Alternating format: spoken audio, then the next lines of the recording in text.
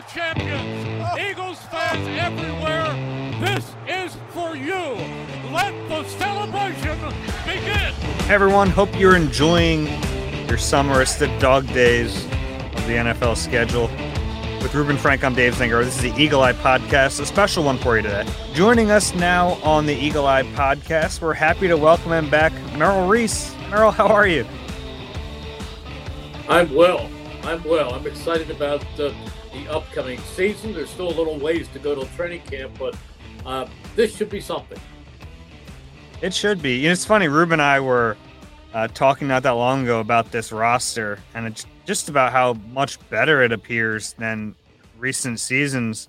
What's your take on it when you look at the players they've brought in and at least what they have on paper right now? As you write your life story, you're far from finished. Are you looking to close the book on your job? Maybe turn a page in your career? Be continued at the Georgetown University School of Continuing Studies. Our professional master's degrees and certificates are designed to meet you where you are and take you where you want to go.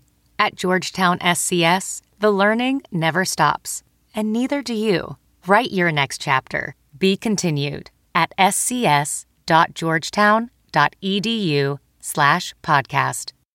Dave, I think I said to you guys before the draft that the guy I most wanted was Jordan Davis. And that's who they got.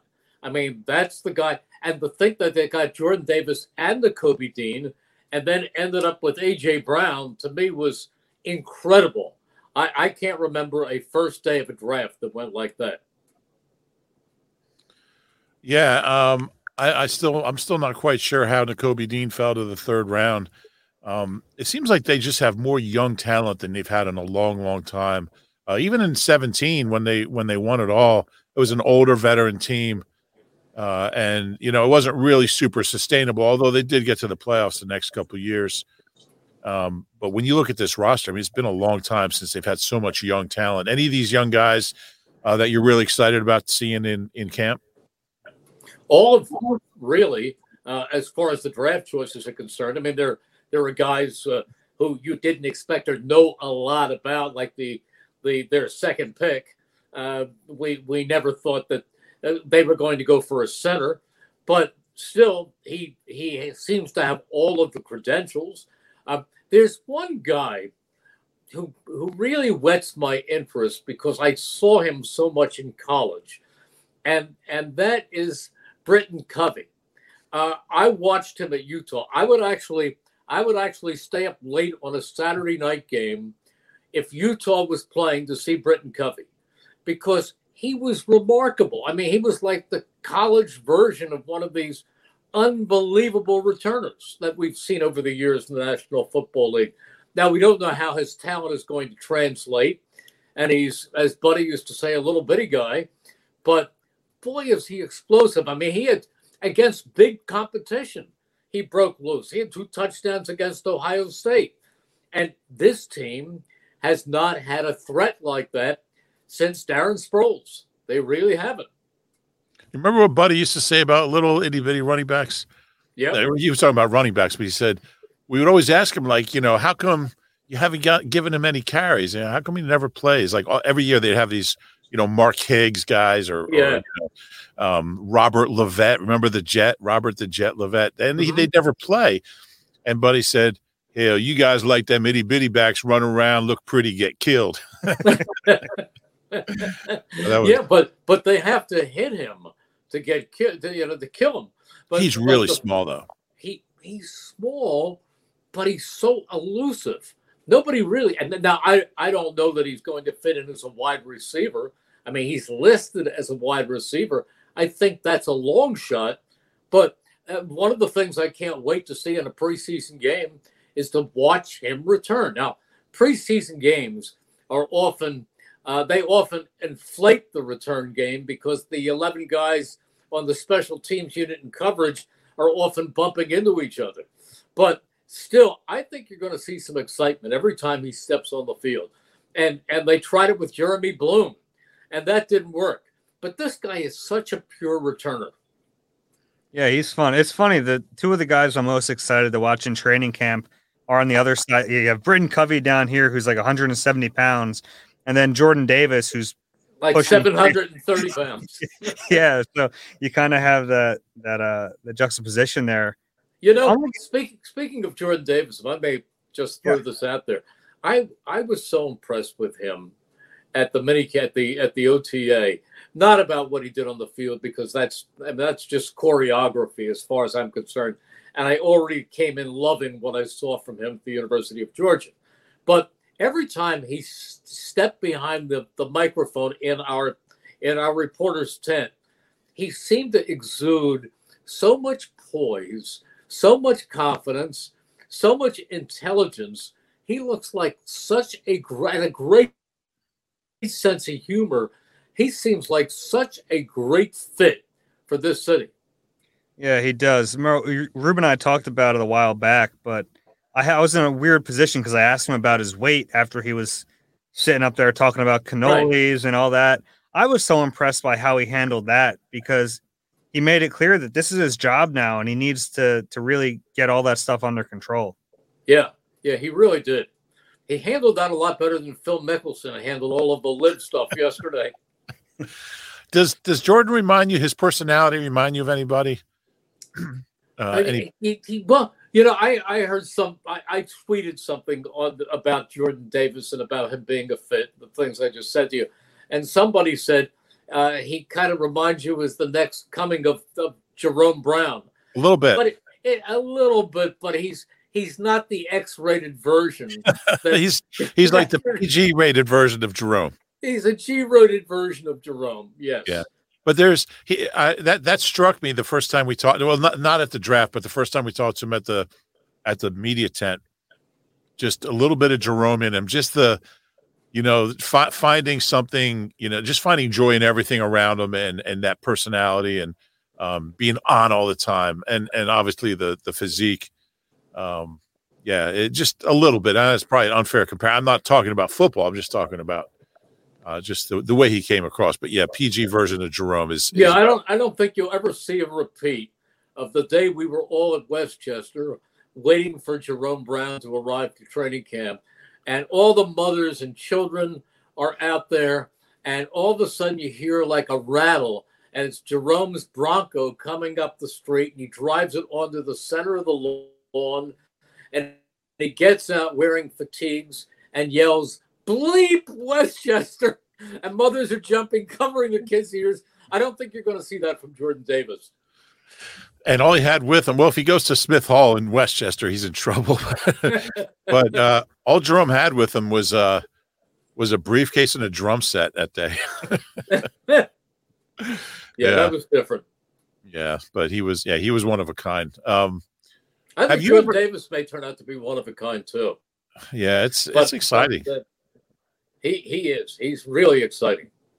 It's really funny too, because you have him who's this really lighthearted, funny guy, and then his teammate at Georgia who comes with him, Nakobe Dean, is so serious and so professionally minded already. I think those two guys are going to be kind of fun together. Oh, I think they're going to be fun to watch on the field. I mean, I think this defense is instantly improved with guys who are impact players. I mean, let's face it. They were two of the best, most impactful players in the national championship defense. And you got both of them. I mean, there's another one or two in there too that were also impacting Georgia's success, but they were two of the most dominant. How often are you are your preseason kind of hunches about a team correct? Like, I think we all kind of felt like, there's been years we all felt they were going to be good. There's been years we all felt they were going to be bad. But are you usually right? Like, are your intuitions about this team usually spot on? They tend to be a little green, eagle green. I'll plead guilty of that because I love the team. I love the sport. I love the job. I love everything about it. However, somebody asked me the other day, what are my projections for this year's team? And I think over the last 120 seasons, I have matured a little bit. And I don't project seasons anymore because no sport is the war of attrition that this one is, where I now project week by week.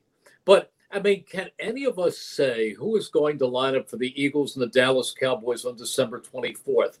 I mean, what if Dak Prescott's out? It's a totally different game. What if Micah Parsons is out? What if Jordan Mailata is out? I mean, and the funny thing, Dave and Rube, is that when we went into that 2017 season, if somebody told us they were going to lose Jason Peters, and somebody then told us they were going to lose Jordan Hicks, and somebody then told us, well, they were also going to lose their punter, their kicker, Caleb Sturgis, and they were going to lose their best special teamer in Chris Maragos, and so on down the line, we would have said this team is going to be lucky to break 500.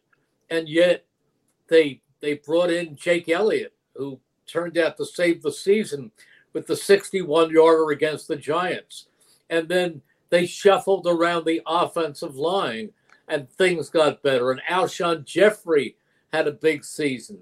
And Nelson Aguilar, who was stumbling the year before, came back and played well. And then if they had told us that Carson Wentz would go down against the Rams, and when he did go down against the Rams, I thought all shots at going deep in the playoffs were over. And then Nick Foles comes in and played terribly, actually, on Christmas night against the Raiders. And then had a decent game against the Giants, bad game against the Raiders, and they threw up. But then he came to life. He came to life in the second half against Atlanta. And from there on in, he was amazing.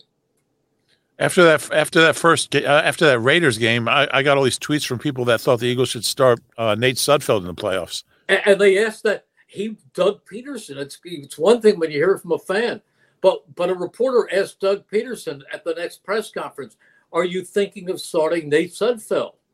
And Doug just looked at him. He was incredulous. And but to the Eagles' credit, everybody came together. But that's why when you say, and here we are in June, am I optimistic? Based on the roster they handed out of training camp, yeah, based on that. But again, it's a war of attrition in the National Football League. I'll tell you this. I am optimistic about the biggest controversy of the team and the most central character, and that's Jalen Hurts. I like him. I think he's got what it takes. I think he's just going to get better and better. I think he's got the drive, the desire. I think he has the talent. And when people start criticizing him about reading defenses and the decisions that he makes, I say, wait a minute.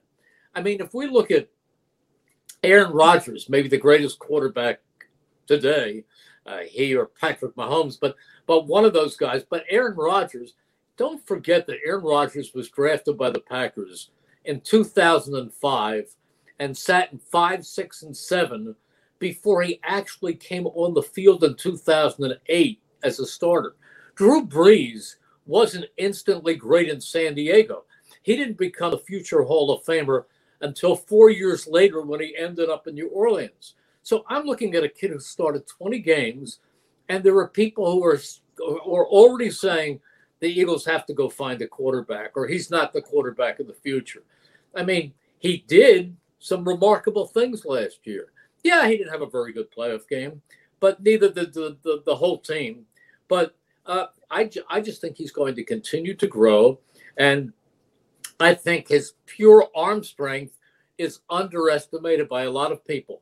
He can throw, and I've talked to Doug Peterson about this in the offseason. He can throw every pass that you have to throw, and he can throw it with zip. What I saw when he rolled to his right in Carolina and threw on a 2-point conversion, and keep in mind that a football field is 53 1/3 yards wide, and he threw a bullet to the other corner to Devontae Smith. I mean, it was a laser. When he threw that ball into coverage, into the smallest of windows to Greg Ward in that second Washington game, he did everything to show you he can throw that ball with a lot of velocity. I think he's going to be fine.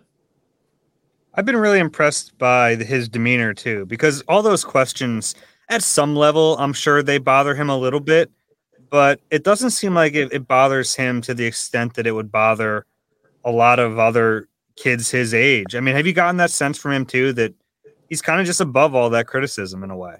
Yeah, I think he could be a little bit more easygoing at the, and not that he loses his poise at the press conferences, the media conferences, but he doesn't quite seem he's mechanical. He gives you a few words in a cloud of dust. He's not relaxed. He's not natural. He's not comfortable. I think comfortable is the best word to use. He's not comfortable at the media conference the way that we saw from Jordan Davis. He was comfortable.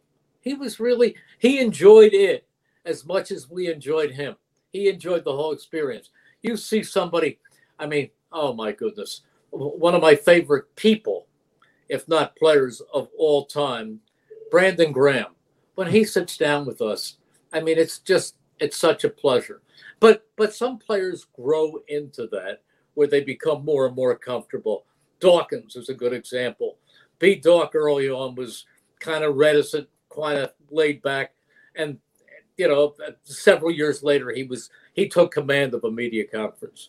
So I think that's an area where Jalen Hurts will grow. Yeah, I think Dave and I both agree with you. It's a matter of how much. I mean, look, he's the youngest quarterback ever to take this franchise to the playoffs, and in his first year as a starter. I mean, Randall, what year was Randall drafted? 85, and he wasn't even a full-time starter till 88. Yes. So, there's and went to the playoffs that year. There's so many stories like that you shared about Aaron Rodgers and Drew Brees. There's not a lot of guys, and there are more today, I guess, than ever, but who from day one of their rookie year are playoff Pro Bowl type quarterbacks. I think we agree that Josh Allen is one of the elite quarterbacks now, and his first 20 games weren't as good as Jalen Hurts. Yeah. Yeah, and the kid is going to do everything he can. I mean, he's such a hard worker. He's going to get everything he can out of his ability. There's no doubt about that. So, oh yeah, and they've given him a stable of receivers, and they're putting him up behind, if not the best, one of the best offensive lines in the NFL. Professional welder Shayna Ford used VR training developed by ForgeFX to hone her skills as a welder. The more time that you spend practicing it, that's what separates a good welder from a great welder. VR training can help students like Shayna repeatedly practice specific skills. Virtual reality definitely helps because the more muscle memory that you have, the smoother your weld is. Explore more stories like Shayna's at meta.com/metaverseimpact.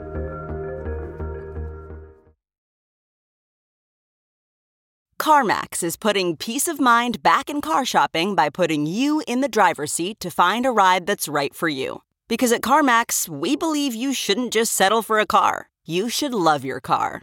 That's why every car we sell is CarMax certified quality, so you can be sure with upfront pricing that's the same for every customer. So don't settle. Find love at first drive and start shopping now at CarMax.com. CarMax, the way car buying should be. Yeah, I would expect those things and his own growth and being in the same system for a second year, which he's never had. I think that's going to add up to significant improvement. I agree. I really do. The weapons around him are fun. Merrill, when the Eagles traded for A.J. Brown, what was your initial reaction? Shocking. I mean, I was really shocked. I didn't see that coming. It came out of left field. I mean, there were some receivers out there that I thought they might go to early in free agency, and right on down the line, they missed this one, they missed that one, but I never expected that A.J. Brown was going to end up here, and I mean, I just jumped off my seat. I couldn't believe it. It's a brilliant move. What did you think of Nick's first year in the position? You've been around 9 head coaches, I think. Is it 9? I guess. You came in with Dick or a year? No, I mean I did pre and post game shows before, but as the play-by-play guy, I came in with Dick. So Dick and Swampy and Buddy and Kotite and Ray and Andy. Marion? I said Swampy, yeah. Oh yeah, and, Swampy. And Ray, and Andy, and then Doug, and then he who shall not be named, and he was my unfavorite. I know that. Chipless. That's been well documented. Who was your favorite? You had some good guys there, I mean, to me, the greatest coach I've ever been around, the greatest. And I think if you go into a dictionary and you look up the word charisma, there's a great big picture of Dick Vermeil. I mean, the fact that the effect that Dick Vermeil had in that locker room, the effect that Dick Vermeil had on this entire city was incredible. I mean, as a communicator, as a motivator, as an organizer, he was the best. But I do not minimize what Andy Reid accomplished and all of the games that he won, more than any Eagles coach in history.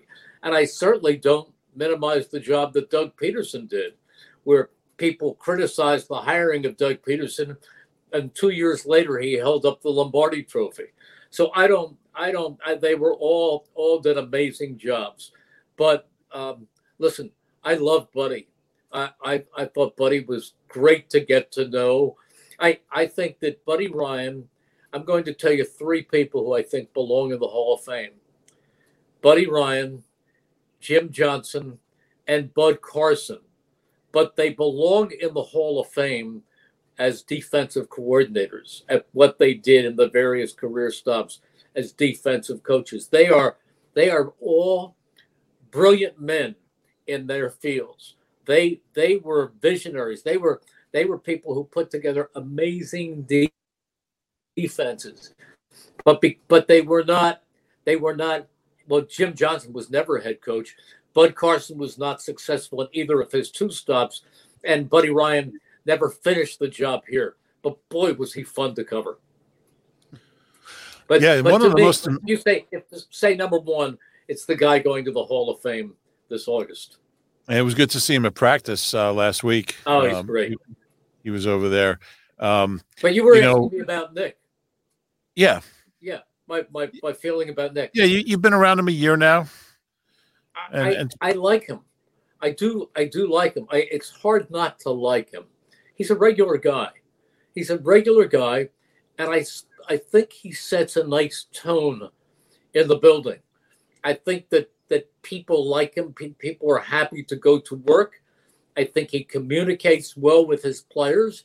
However, I'm going to tell you guys something, and I don't know if you agree, but I have less of a feel for the coaching staff, the head coach, and the players than I have at any other point in my career, because I'm used to going down there and roaming around the building and going into the locker room and talking to the players in the locker room like you guys every day. And while there might be 15 guys around one player, I might be in the corner talking to a backup guard. But getting to really know the players as people and getting to know the coaches, actually talking to the coaches in the hall. Or there were days when we used to be able to stand at a practice for a full practice, not, now we get to see stretching and warm-ups, and then they ask us all to leave the field, me included.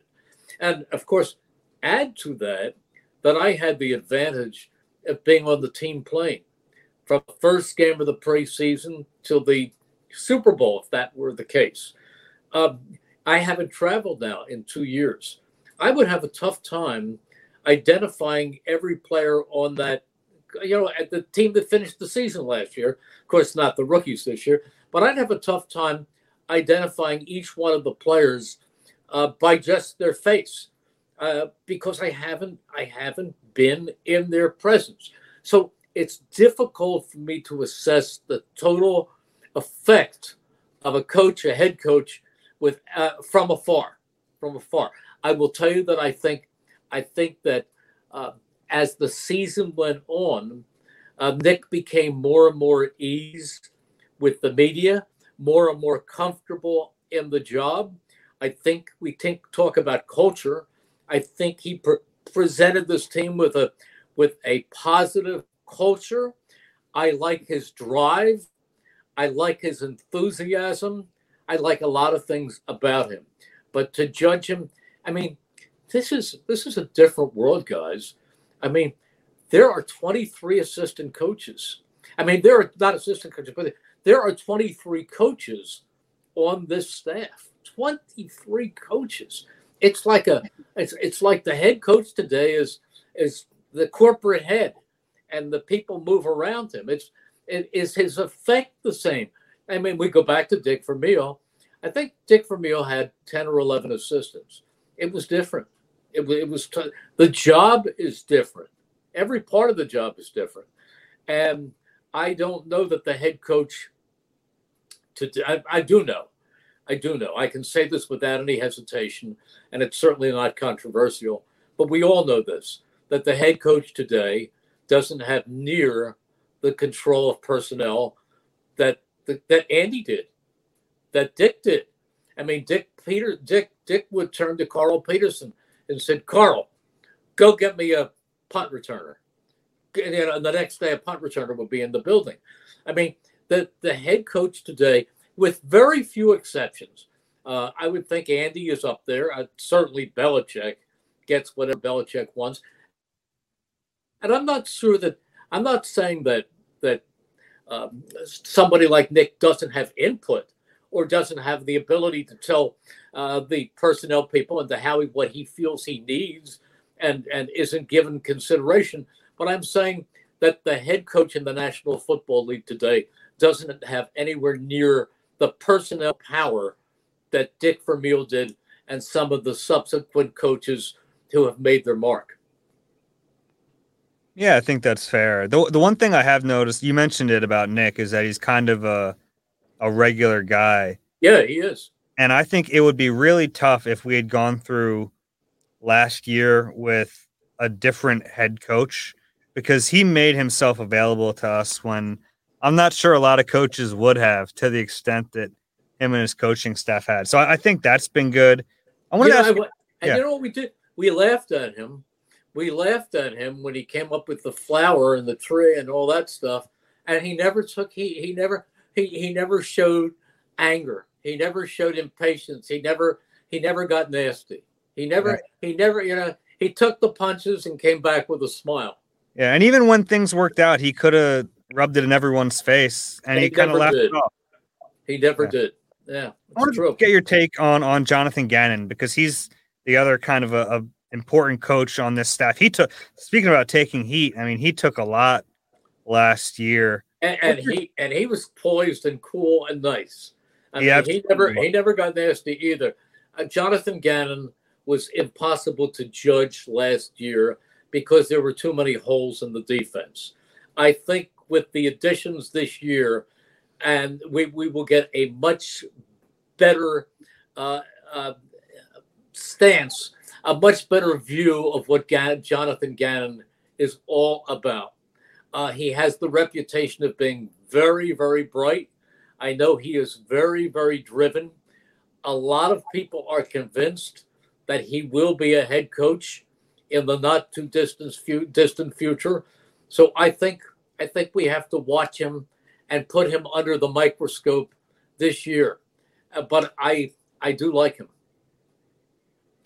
Yeah, I think a lot of that was really unfair. I mean, I said on this podcast not too long ago, Jim Johnson's first defense in '99, and he had some great players. I mean, he had Bobby Taylor and Dalk and Troy Vincent and Hugh Douglas.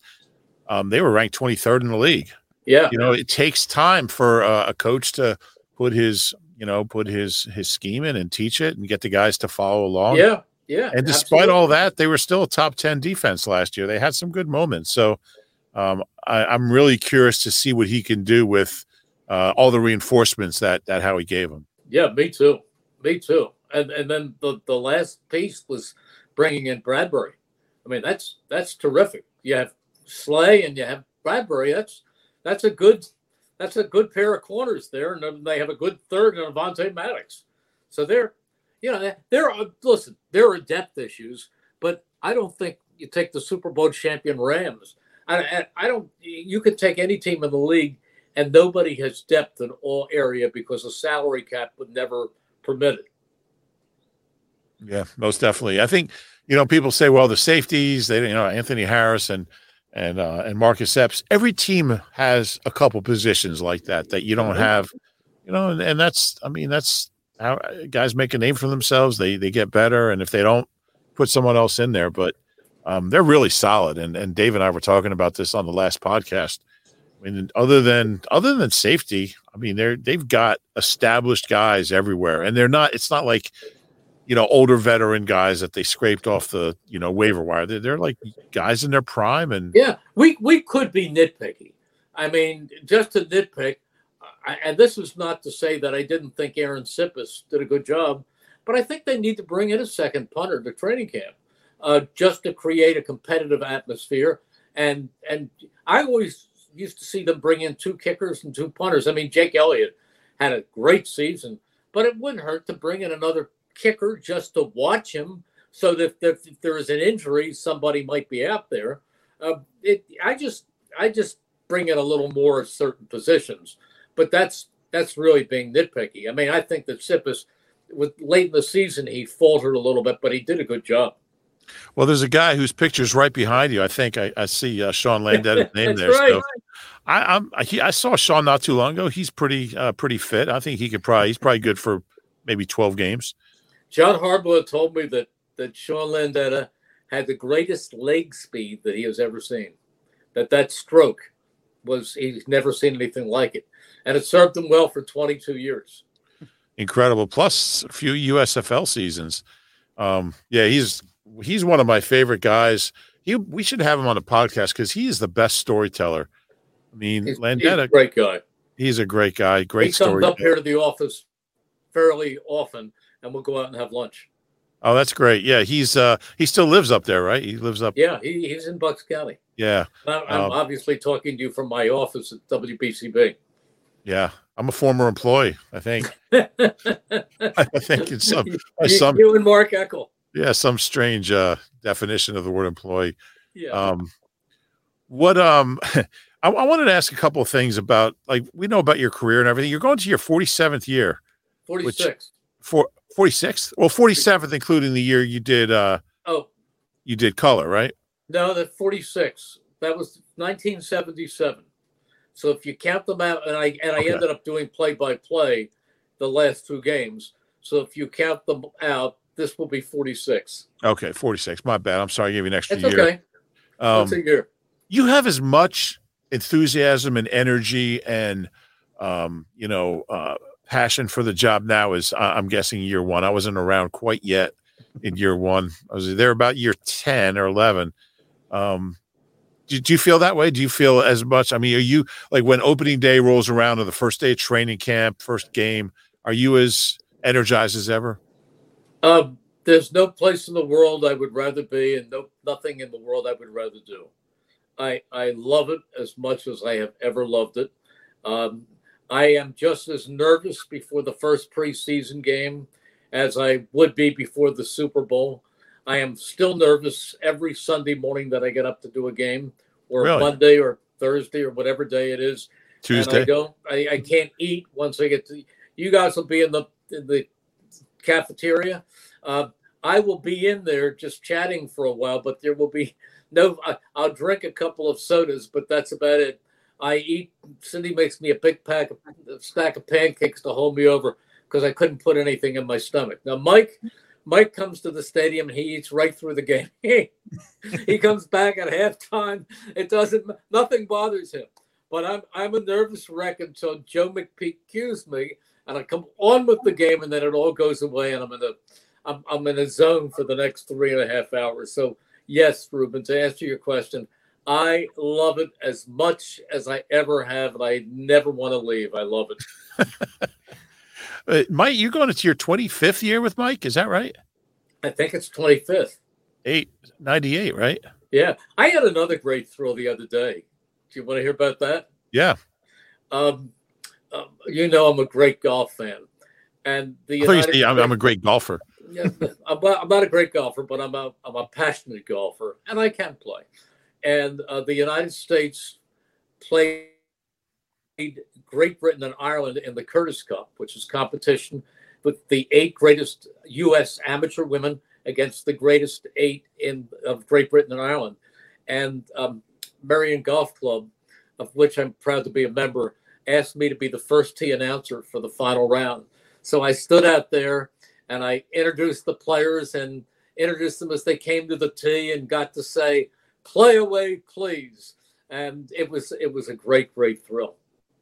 As nervous as you are for just as nervous as you could be until the first words came out of my mouth. I think you should do that at the link on opening day in September. Play away, Jalen. I'll say, if they tell me right before game time, I'll say, "Play away, please." Hey, Merle, I have a question for you. This is kind of a silly one, but names. We've had some tricky names here in the past. What are some that gave you the biggest struggle and that you really had to kind of practice and perfect to make sure you wouldn't mess them up? I mean, probably most recently, Halapuli Vati Vaitai. Took me a while to get to say Halapuli Vati Vaitai. Ruben and I can remember Junior Tanalatasi. Junior Smith. Buddy called him Junior Smith.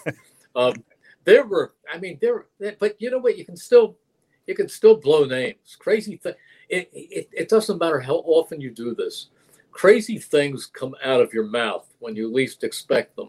And it's not that you're growing old, because believe me, I mean, I'm guilty of being up there, but I will tell you that I can memorize a roster in 15 minutes the same way I always did. I have a photographic memory, and things just stick.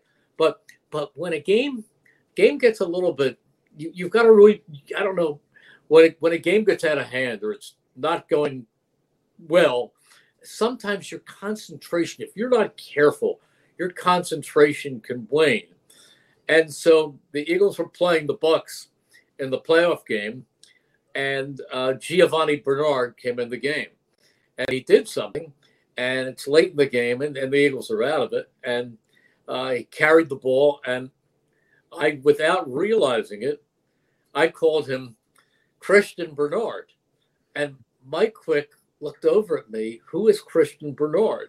Well, Christian Bernard was the South African doctor who was the first person to ever perform a successful heart transplant. That was definitely not this guy. and that's what came out of my mouth. I felt like an idiot. I mean, but these things can happen if you're not careful. So you just have to be sure that you're right there all the time and that you are concentrating on every single play, even if the game is 80-0. Well, Dave will tell you how many times I've called Hassan Reddick Hassan Ridgeway so far. Like 3 times. He's an interesting addition. Oh, yeah. Yeah, I mean, he could really change the dynamic of that defense. Yeah, amazing. Go ahead. No, I was just going to say that the pass rush ought to really be upgraded this year. Yeah, and a good bit of that comes from the push up the middle. I mean, Jerome wasn't a sack master, but Bud Carson, talking about Bud Carson, once said to me that the success that Reggie and Clyde Simmons and Reggie White had in getting to the quarterback was really, a lot of that had to do with, Reggie was an amazing player and Clyde was quite good, but the push that Jerome gave it up the middle. And I think that's going to inflate the sack numbers. Yeah, no doubt. My favorite Bud Carson stat is, the 91 Eagles allowed 221 yards per game over the full season. Bud was a defensive coordinator. That's the fewest yards per game ever allowed in a 16-game season to this day, or 17-game season per game. Yeah. And it's actually the fewest since the 78 Steelers allowed. I think it's like 209. Both teams coached by Bud Carson, both defenses. Ruben, was there ever a defense that was number one? They were number one against the run, number one against the pass, and number one overall. I think that's been done since. Dave would know that. I'll look that up. I think that's been done. But yeah, that's what Bud's defense did. Boy, 91. Yeah, he was special. Yeah, he was. Did you have by any chance? I'm gonna totally change gears here. Did you by any chance have a chance to see the 110 meter hurdles at the U.S. Grand Prix track meet in New York on Sunday, and Devin Allen running the third fastest time in history? Well, actually, as I said, I was at the Curtis Cup at Marion, so I didn't. Oh, right. But I heard all about it. I'm sure you DVR'd it. Yeah, I mean, it would be. I mean, Dave and I both agree it's still a long shot for him to, make the team. But his speed is, I mean, it's world class. He has played big time football. It's been a long time. What kind of chance do you give him to, even just make the practice squad or be a returner or just kind of? It's a long shot, but it's fun. But see, as a kid, I went out to Franklin Field when the Eagles had signed a Villanova track star by the name of Frank Budd. Frank Budd from Asbury Park High School. The world's fastest human. He was the world's fastest human. And he used to run out for a pass, and there was nobody near him. He outran everybody, and Sonny Jurgensen used to throw the ball downfield, and it used to hit him in the head. Well, I mean, Frank Budd never played college football. I mean, nobody played high school football. Asbury Park. Grew up in West Long Branch. Yeah. So, and then we had Ronaldo Nehemiah. Yeah. And then the Eagles one time signed John Carlos. John Carlos off of the controversial Olympics. Mexico City. So these track stars hadn't worked out. But as you said, he's got a football background, and maybe he will. Maybe he will. I mean, the Eagles tried Jeremy Bloom, as I said before, who was an Olympic ski champion, freestyle ski champion, and a terrific punt returner at Colorado, and he didn't make it. Didn't come close. No. That's what makes Jordan Mailata such an amazing story. A guy who's never played football can. Do you know what? In the first year he was here, I went up to Stout, and let me tell you, there's another great coach, Jeff Stanton. And I went up to Stout, and they said, "How's Jordan doing?" And he said, "Merrill, it would be like me asking you to broadcast Sunday's game in French." and I said, after I got through bonjour, I would be in deep trouble. But you see, he's unbelievable. He's this great physical specimen and great talent. But what has made him what he is so driven, and he loves this game so much, and he's put so much into it. It's a combination of great talent, great insides, and great coaching. Yeah. His ability to accept that coaching has been huge, because I don't think a lot of guys would have been able to, frankly, put up with what Stout had to do to make him a good player. Yeah, but he took it with a good humor. He's so mentally strong, emotionally strong. None of that stuff bothered him. I don't think Carson Wentz could have withstood that kind of coaching. No, and I like Carson. Yeah, that's not to be mean. How do you think he'll play this year? Ruben, I don't know. A lot of people thought that Frank Reich could re-energize him, and he didn't. He let them down at the worst time of the season. I think the biggest problem with Carson is he came in with all the ability in the world, and once he suffered that terrible leg injury, torn ACL, torn MCL, structural damage, he was never physically the same player, and he was reluctant to make the adjustments to his game. Other quarterbacks have lost some of their physical acumen, but they adjust. I thought he was stubborn. I know that I don't think anybody gave Doug a greater, more frustration week in and week out, because he was tough to coach. And I think that if Frank couldn't do it, I don't know that it's going to happen with the Commanders, who have not commanded anybody yet. Yeah, you exactly said what I've been saying it's like his body is telling him to become a different player, but he won't do it. No, he won't do it.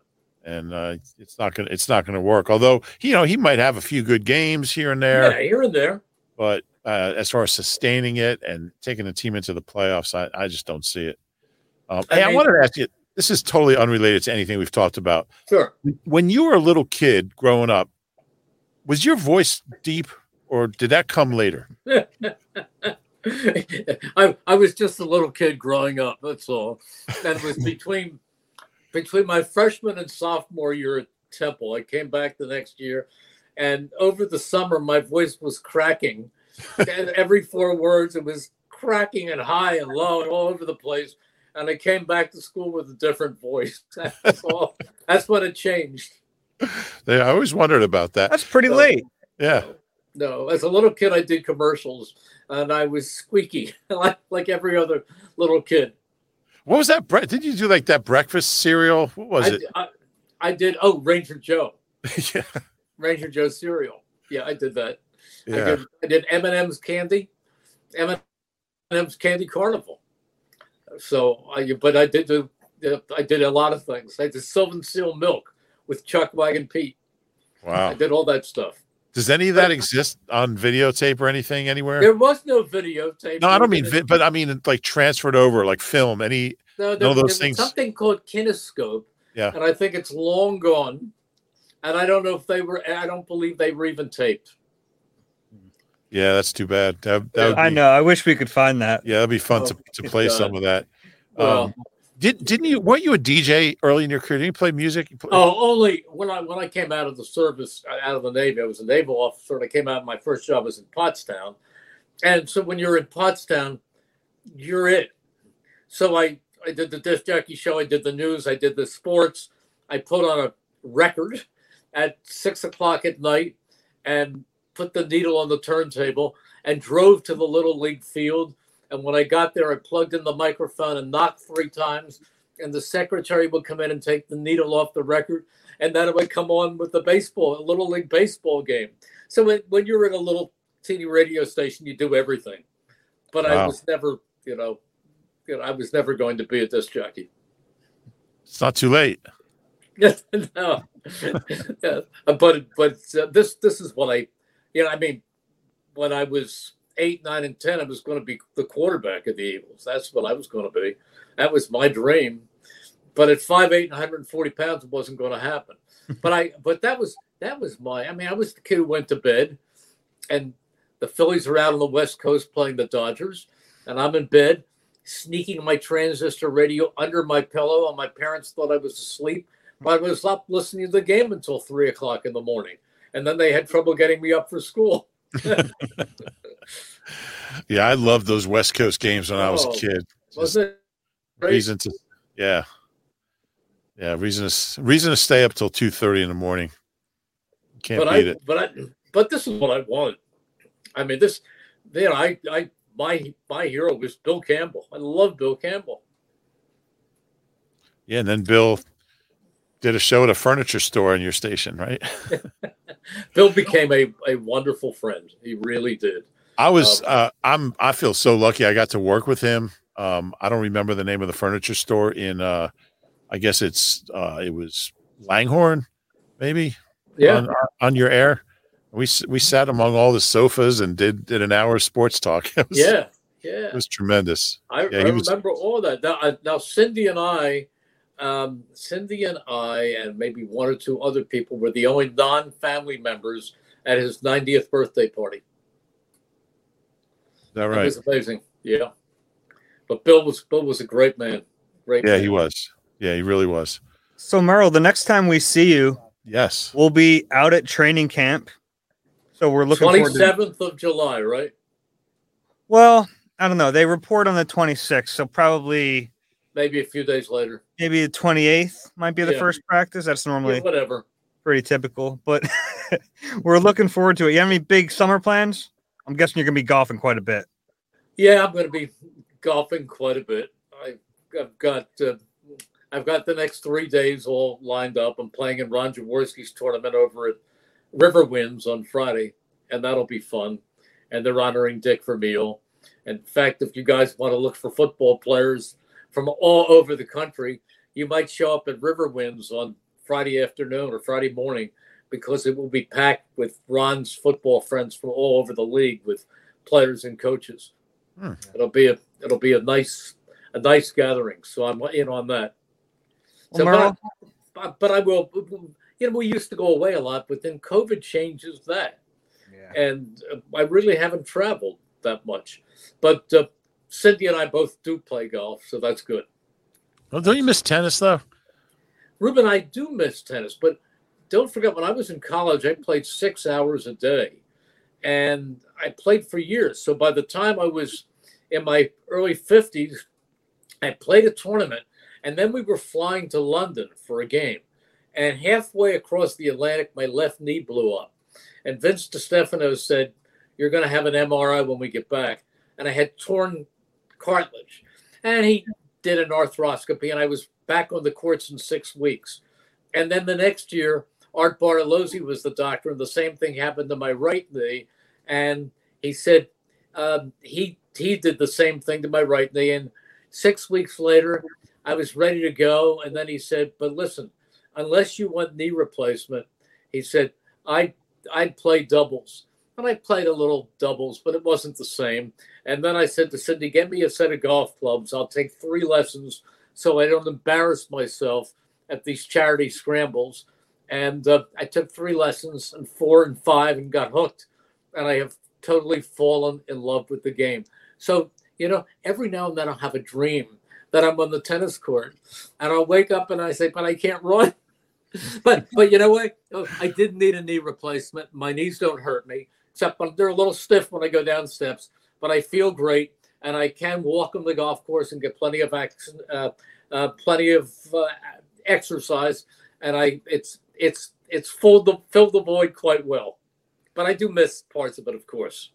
Okay, that's what I need to hear. Yes, we'll hit them straight this summer, Merrill. We'll see you at training camp, and thanks for your time.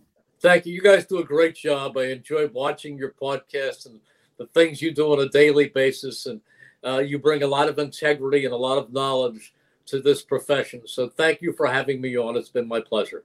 I appreciate that. Thank you, Merrill. See you soon. Always enjoy talking with Merrill. Yeah, I have a feeling he could tell stories for we could be here for 24 hours listening to Merrill's stories. 45 years, you're going to have a few stories. Yeah, it's amazing. And he's the dean of all NFL broadcasters, play-by-play guys. I wonder if there's anybody in any other sport that's been doing it longer. I mean, he's an all-timer. Yeah, no, he absolutely is. You know what I still appreciate so much about him is we were at OTAs not that long ago. He's out there. He's there, and he's at the interviews. He wants to meet the players coming off the podium. I mean, you could mail it in at this point, if you're Merrill Reese. Yeah, that's a great point. And he's out there at practice. He talks to the players. He asks questions. You could probably get away with broadcasting the games without doing all that, but he's such a pro. He could show up on Sundays. Yeah. At this point. Yeah, but I give him credit for that. Yeah. And it's like he wants to get to know the players, which I think is cool. Yeah. And it lends knowledge to when he's doing the broadcast. Doesn't sound like he's going to be hanging him up anytime soon. He's got so much enthusiasm. I love it. Yeah, we're better for it. So thank you to Merrill. We always appreciate when he joins the podcast. If you enjoy the Eagle Eye podcast, please do us a favor, rate and subscribe wherever you get your pods. If you're watching on YouTube, please click the like button and subscribe there as well. We'll have podcasts for you throughout the summer leading up to training camp, and then we'll really hit it full bore. That'll be fun. For Ruben Frank, I'm Dave Zangaro. Take care, Ruben.